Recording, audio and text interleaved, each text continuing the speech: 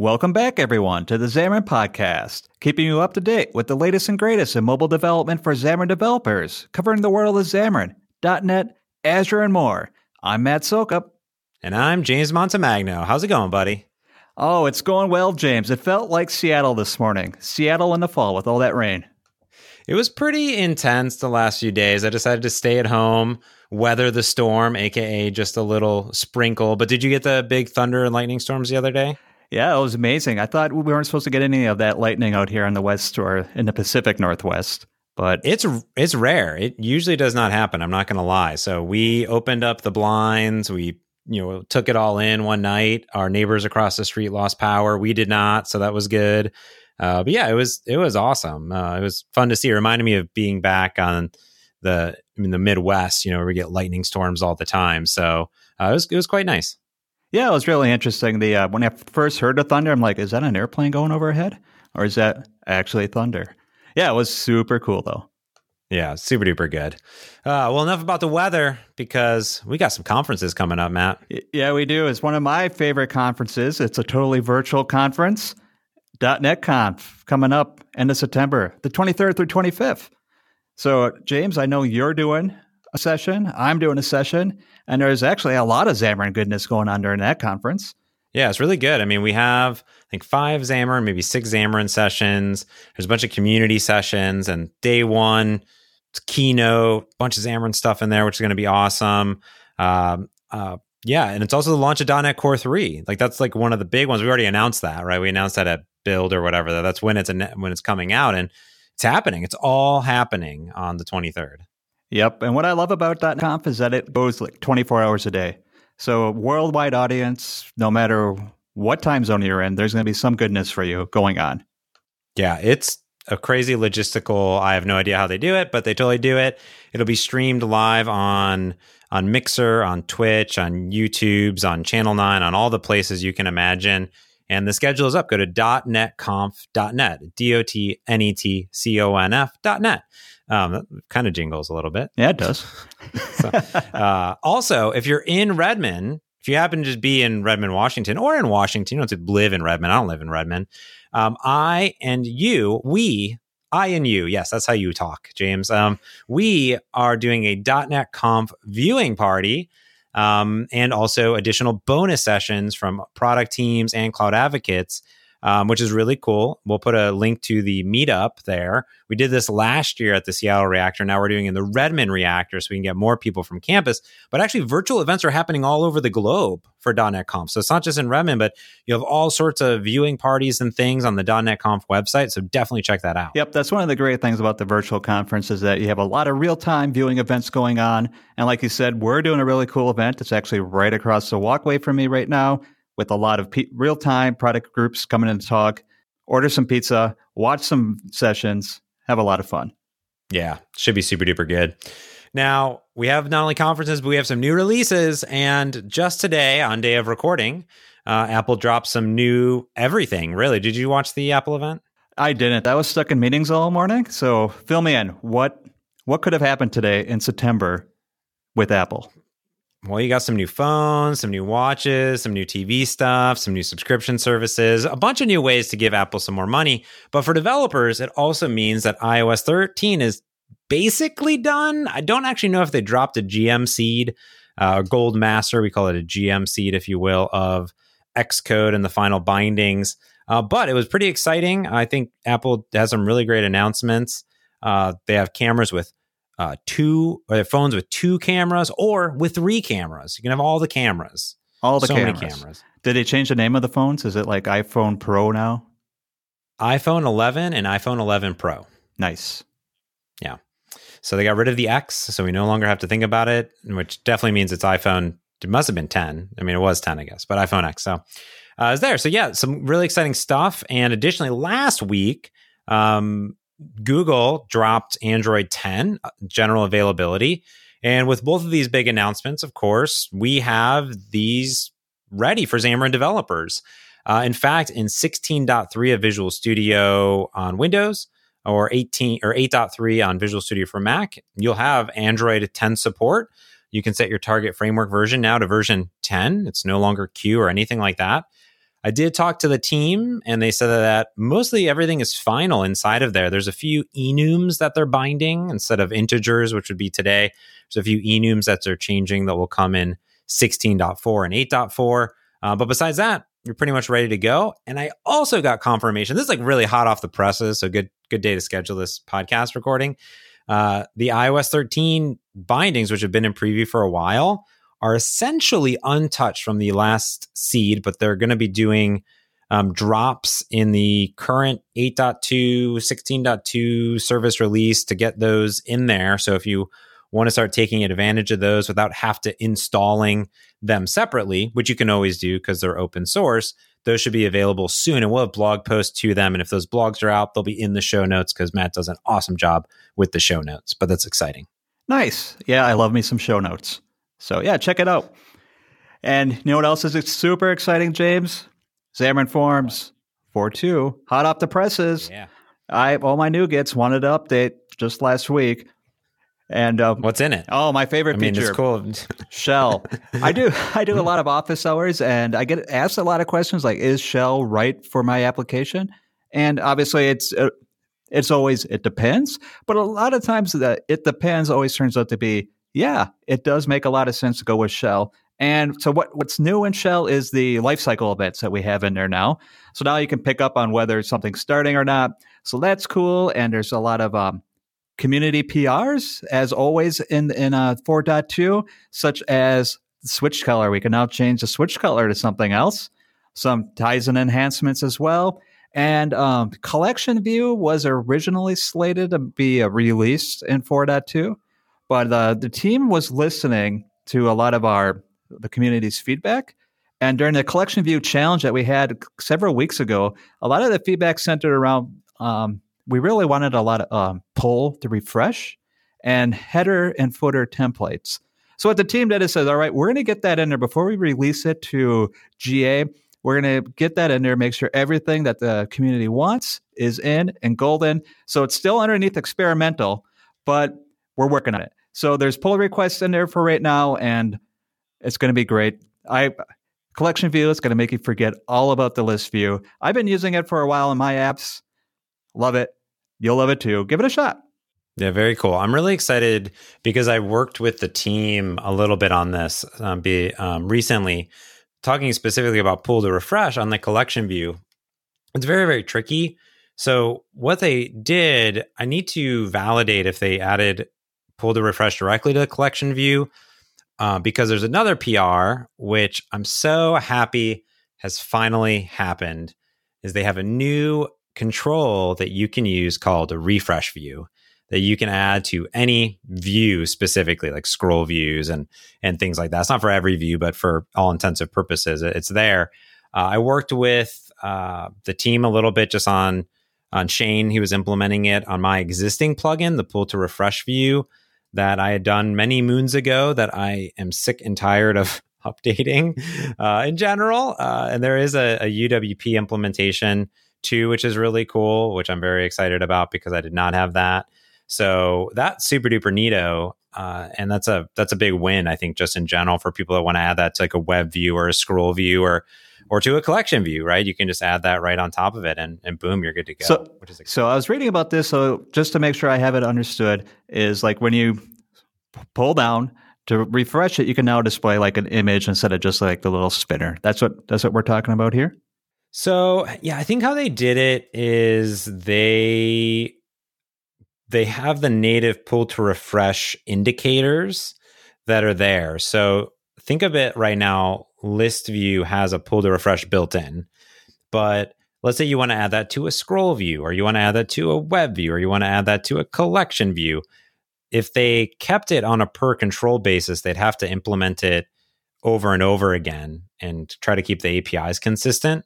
So what they said is, just wrap any control in a scroll view or a refresh view, and then you can implement events such as, refresh has been triggered, things like that. So it's pretty nifty in general when you want to add, refreshing to stuff. So instead of setting a bunch of items onto your collection view and muxing it up, if you don't want pull to refresh, don't add anything else, just wrap it in a refresh view. When in doubt, wrap it in a refresh view.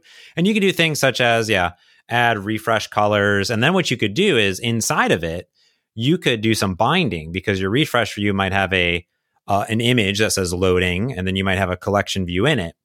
So what's nice is that you could hide or show the collection view based on if it's refreshing or not completely. So there's a lot of opportunities there to do some really nice things. Love it. Love it. Yeah. And there's more. There's more coming, sir, because like always, when 4.2 comes out, that means 4.3 is right around the corner. Now, we normally don't talk about new pre-releases and things like that, but I wanted to mention this because there's two things with this that are happening. There's a lot of these new features around collection view being added, but also there's a brand new, finally rebooted from scratch carousel view, Matt. That's totally happening, which is very exciting. It's very similar to a collection view, except for you can flip through the carousel items inside of it that go left to right, little indicators, things like that. And there was an old package that did this, but they wanted to use the latest and greatest. And they said, let's really rethink this. Take a lot of time. I know that people really want it. There's a lot of third-party packages, but we're going to get there eventually. And that's out there. And there's a brand new challenge that dropped with this package as well. So that challenge, I think, started on Wednesday or Thursday this week. And what it does is it says, hey, go use the carousel view. It's under a feature flag. Go take one of your existing ones or replace a plugin, or, try it out where it makes sense in your app. And every single individual that sends a pull request sharing some screenshots of their app and their experience gets Xamarin stickers. And we pick 10 at random to receive a Xamarin monkey as well. So very, very cool. So you can be part of that challenge. And so it's not a contest, that everybody gets something. So it's a challenge. It's just have fun and try out a new feature and give us your feedback. Finally, the carousel view. I love it. It's something. Okay, there's two things I love about it. One, it's here. It's going to be great. I'm going to have to find a place in my app to use it. And two, the challenges, right? You get to go view the PRs that people are putting in and see how everybody's implementing it. And you get just a ton of ideas on what other people are doing. And it's just the inspiration that you see other people doing with it. And it's community, right? Xamarin has a great community out there. It's super nice. And it's also nice to see this happen in the wild, to be honest with you. And there's some really nice sort of screenshots and features that you can do. And I'm always talking to David. Whenever I talk to David, I'm just like, more controls. That's all I ever say. So they're coming.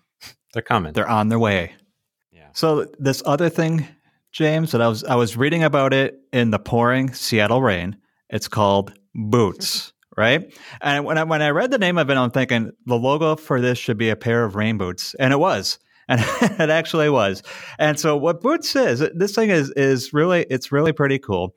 Is that it lets you, if you're using a continuous integration, a lot of times at least with Azure DevOps or with App Center, you might be a little bit confined to what is actually loaded up onto DevOps or on an App Center with Mono or Xamarin. So you're limited to what version essentially that you can run there.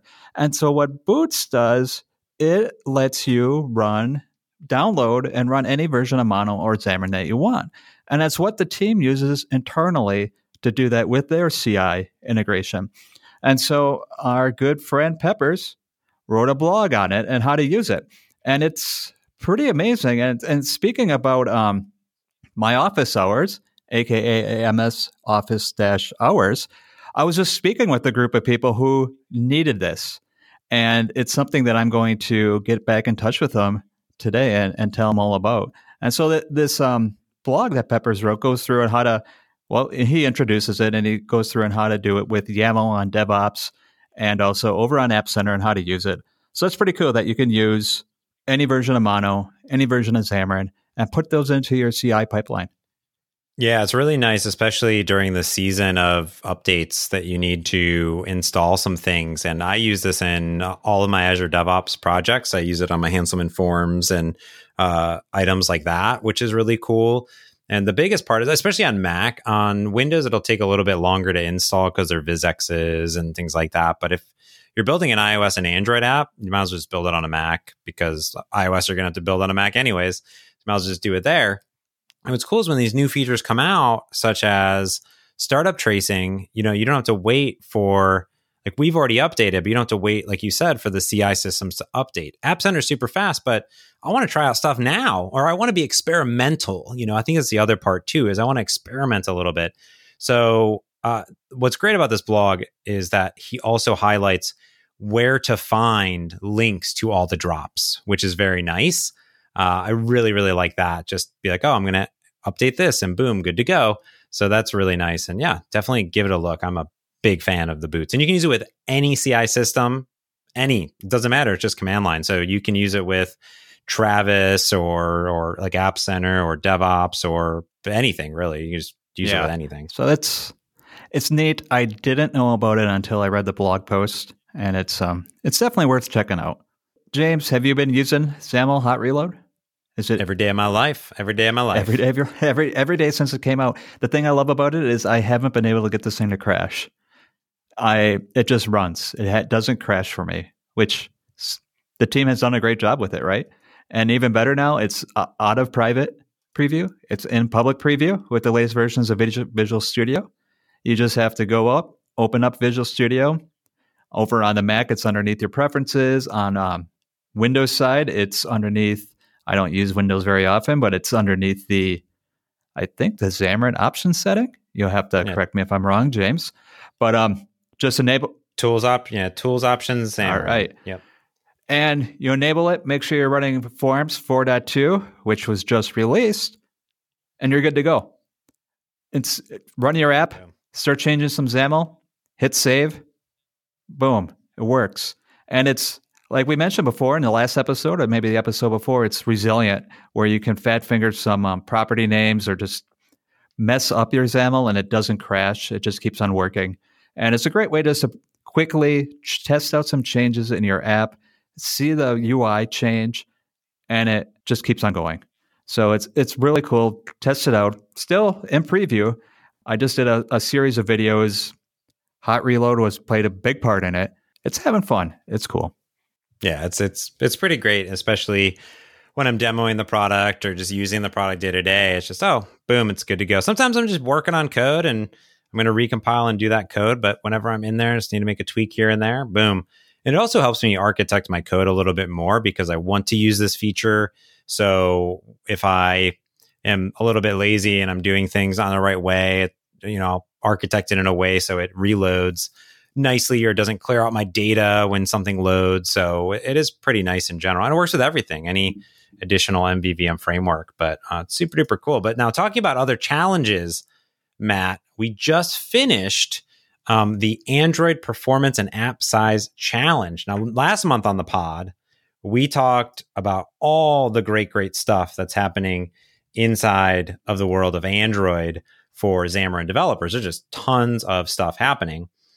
And John Douglas launched this Android Performance and App Size Challenge around not only startup tracing, which we talked about, but also how to optimize your Android builds, how to improve the startup time, and also how to shrink your app size with the D8 and R8 shrinkers, which I think is super duper cool. And he links to all the great blog posts that are in here that he did. And I think about, let me look here, 46 people submitted pull requests, just open issues. And it's really nice because people ran it against sample apps, against their real apps. And what they did is they said, let's look at build performance with no bin and OBJ file. So that's fresh.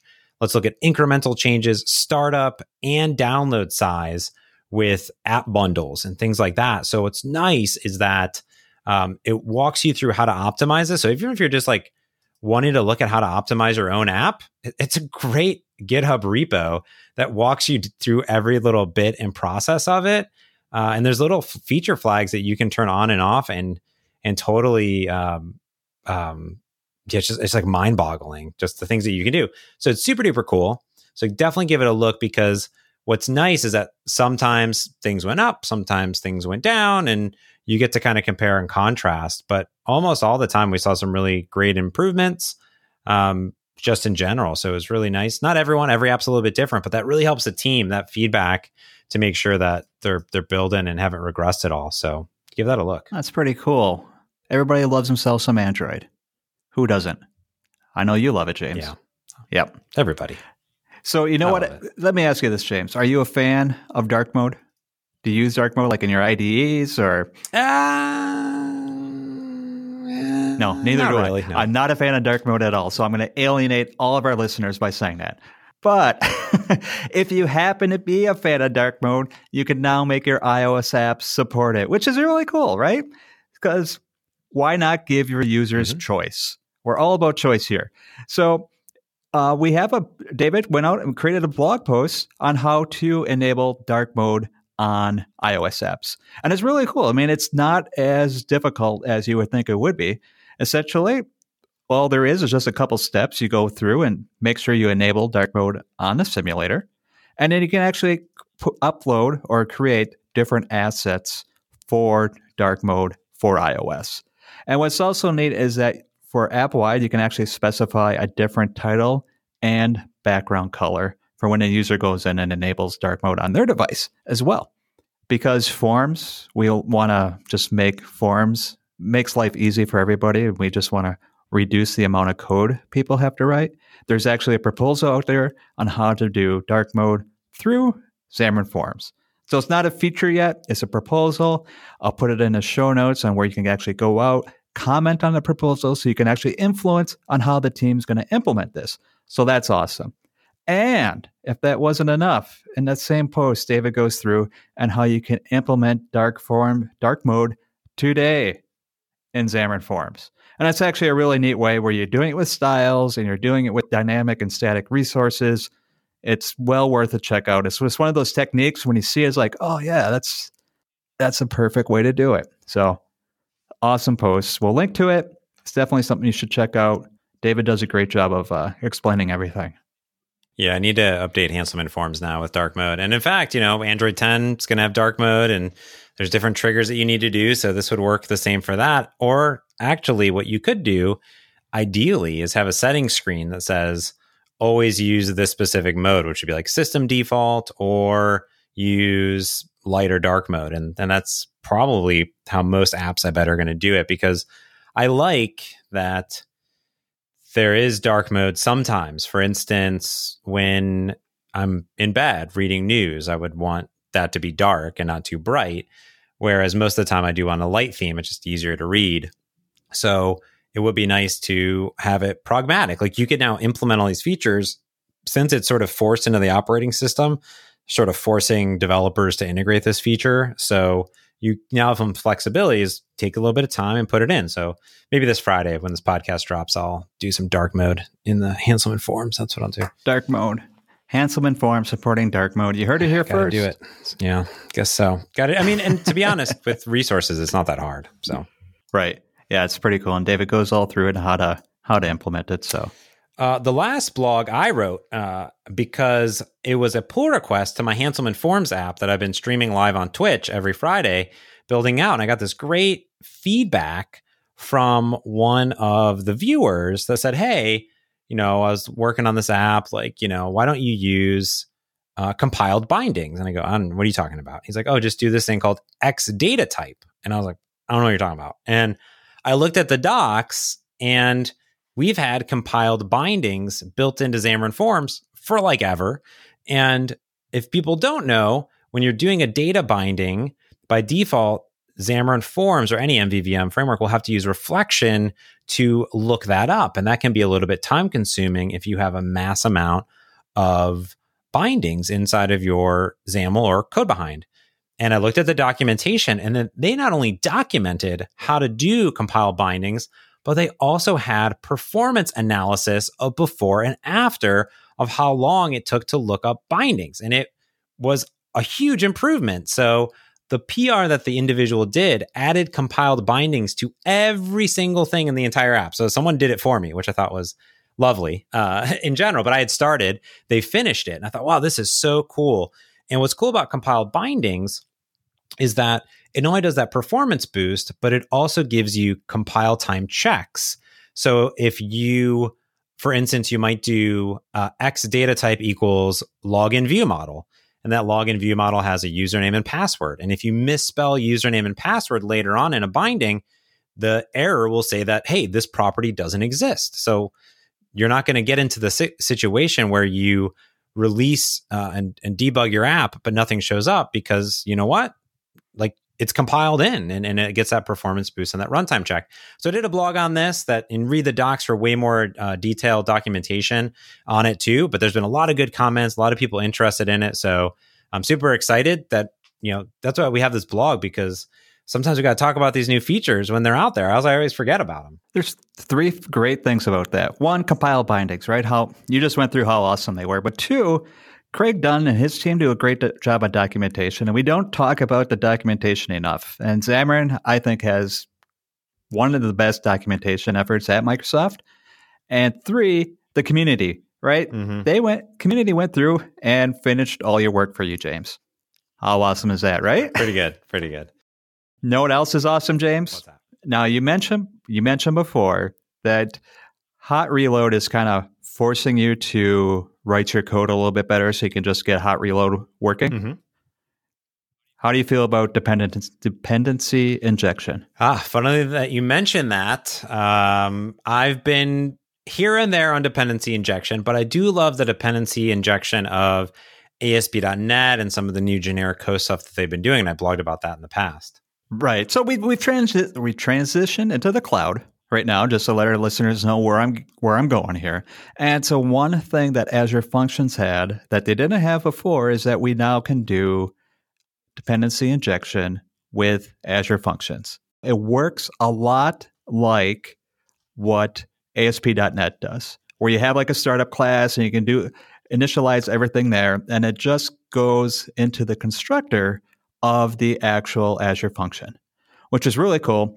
I'll link to a YouTube video where my good friend Cecil Phillip goes through and talks about with one of the product team members on how this was implemented and then how to implement it. So it's actually a really interesting video. It's only maybe 20 minutes long, but it's definitely worth a watch. Very cool. Yeah, I have to give that a look because I hacked some crazy, weird dependency injection thing recently into my Azure Functions for HTTP Client Factory. So I'll definitely give a look here because I'm pretty sure I have a new, better way to do it. So that's cool.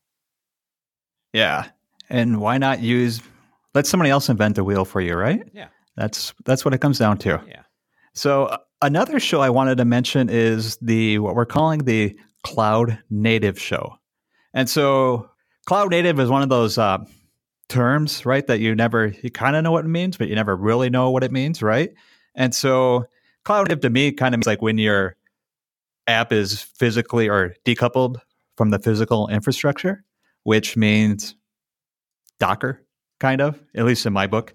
And so what we have is a show where another good friend of the podcast, Shane Boyer, goes through and starts interviewing people about Cloud Native. And a show that I'm going to link to is when he goes out and talks to Scott Hunter about why .NET Core makes a great language for building Cloud Native apps. And so it's just really interesting to listen to Scott Hunter talk about it. It's a new world in .NET. We talk about this all the time. It's a great time to be a .NET developer, and there's not really anything that you cannot do with .NET right now, from building mobile apps to building cloud native apps. .NET's everywhere. And continuing on the theme of Azure, on the theme of Cloud Native, it's now time for the Azure Service of the Month. And Cloud Azure Service of the Month. That is the first time I heard the jingle, and it's going to stick. It's going to be in my head all day long. What I want to talk about here is the Azure Container Registry. And I got introduced to this we as a Microsoft do this tour around. It's called the Ignite Tour. And we put a bunch of demos together. And these demos are end-to-end samples where you do, like, let's say a web app and how the web app communicates to eventually a mobile application with a backend. And so I was working on a mobile app that had to communicate to a web backend. And that web backend was deployed by Azure Container Registry. And the person who put together, Anthony Chu, who Anthony wrote some of the, I know, James, you did a Signal R service demo with what Anthony wrote. But so what that introduced me to ACR, or Azure Container Registry. And what it allows you to do is that it allows you to store multiple, let's say, Docker container images for really any type of deployment up in one spot. And what then you can do is that you can deploy that image, let's say, to App Services, which is our version of, let's say, a website.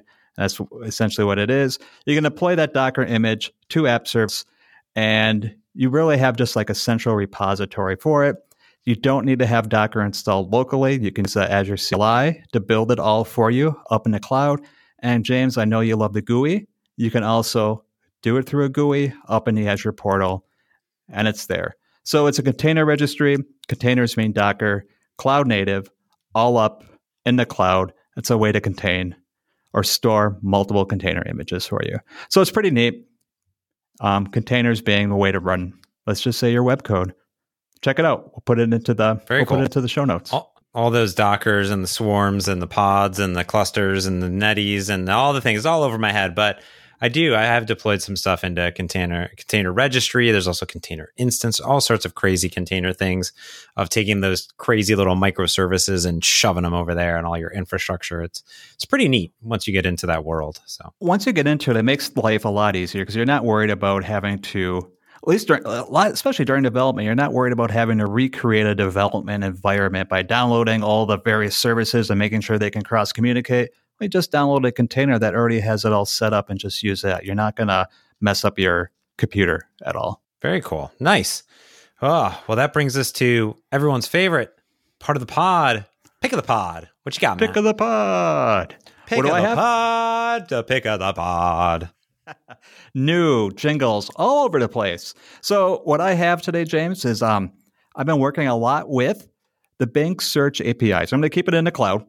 And so what the Bing Search APIs are is that they're a part of the Microsoft Cognitive Services suite, all up, but they do a ton of different things. I mean, they're not just like part of like Vision Service or anything like that, is that they obviously give you search capabilities, but so much more. So let me talk at least about like entity search. So James, if I was going to search for, let's say, Seattle, what Bing Entity Search would do, it would bring me back a bunch of hits about Seattle, but it would also say like Space Needle. It would highlight that for me and give me the ability to see a photo of it from, I think it probably brings it back from Wikipedia comments or somewhere. It also gives me like a Wikipedia page to find more info about it. It also does be able to find, like if you say coffee near me, it returns coffee shops that happen to be near you. So it's actually this really, it's like being able to implement Bing, but through your app. And also has like news search, entity search, as I mentioned. There's a image search on there. So there's a whole suite of search APIs. They're very friendly with mobile applications. And it's something to take a peek at. I found that they're not well known, but they should be, because thinking of use cases for them is actually pretty easy to do. So that's what I wanted to mention, the Bing Search APIs. Very cool. I like that. I do like those crazy search APIs. Sometimes you just need to search stuff. Well, I picked something a little bit different. I did a video not too long ago with one of the amazing MVPs on Fastlane. Are you familiar with Fastlane at all? I know it makes my life on iOS a little bit easier when I'm doing deployments. So fill me in on the rest. Yeah. So Fastlane, not only for deployments, but for just day-to-day sort of iOS-y stuff, especially when you get into big deployments that are a little bit complicated. Let's say when you have to worry about provisioning profiles and automation and deploying to the App Store. There are a lot of systems like App Center and ADO and other CI systems that can do a lot of those things for you. But often you need to write custom solutions. You might want to write your own code signing, or you might want to automatically generate screenshots or do different beta deployments, things like this. And when you want to do those on iOS and Android, it gets a little tricky. And that's where Fastlane comes in.